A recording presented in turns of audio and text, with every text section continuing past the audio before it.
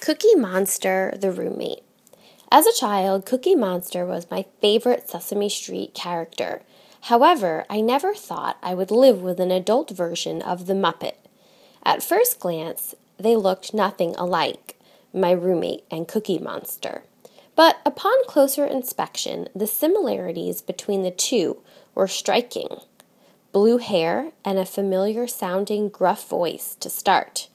My roommate, let's call her Cookie for short, wore eclectic tutus and fishnet stockings.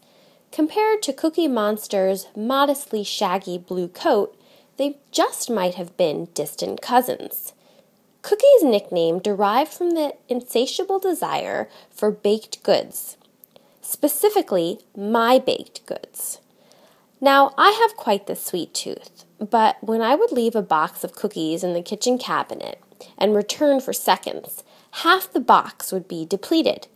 Even when I switched to less appetizing cookies, like the healthy faux devil's food cake zero-fat variety, my roommate still devoured these desserts. I knew Cookie was consuming them. There was no mysterious mouse in our apartment. My other roommate also never ate sweets, except for her drinking Diet Coke purge sessions. So I began hiding the cookies in my bedroom, under the bed and behind a dresser. But no matter where I put them, my roommate tracked down the treats like a hunting dog with a scent for chocolate chips.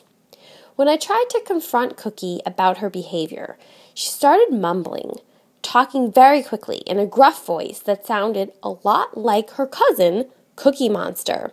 Of course, she denied being the culprit. Despite all of her protests, all I heard from her moving lips were, "Me no eat your cookies." Eventually, I resigned to the reality that I would have to share my desserts with her.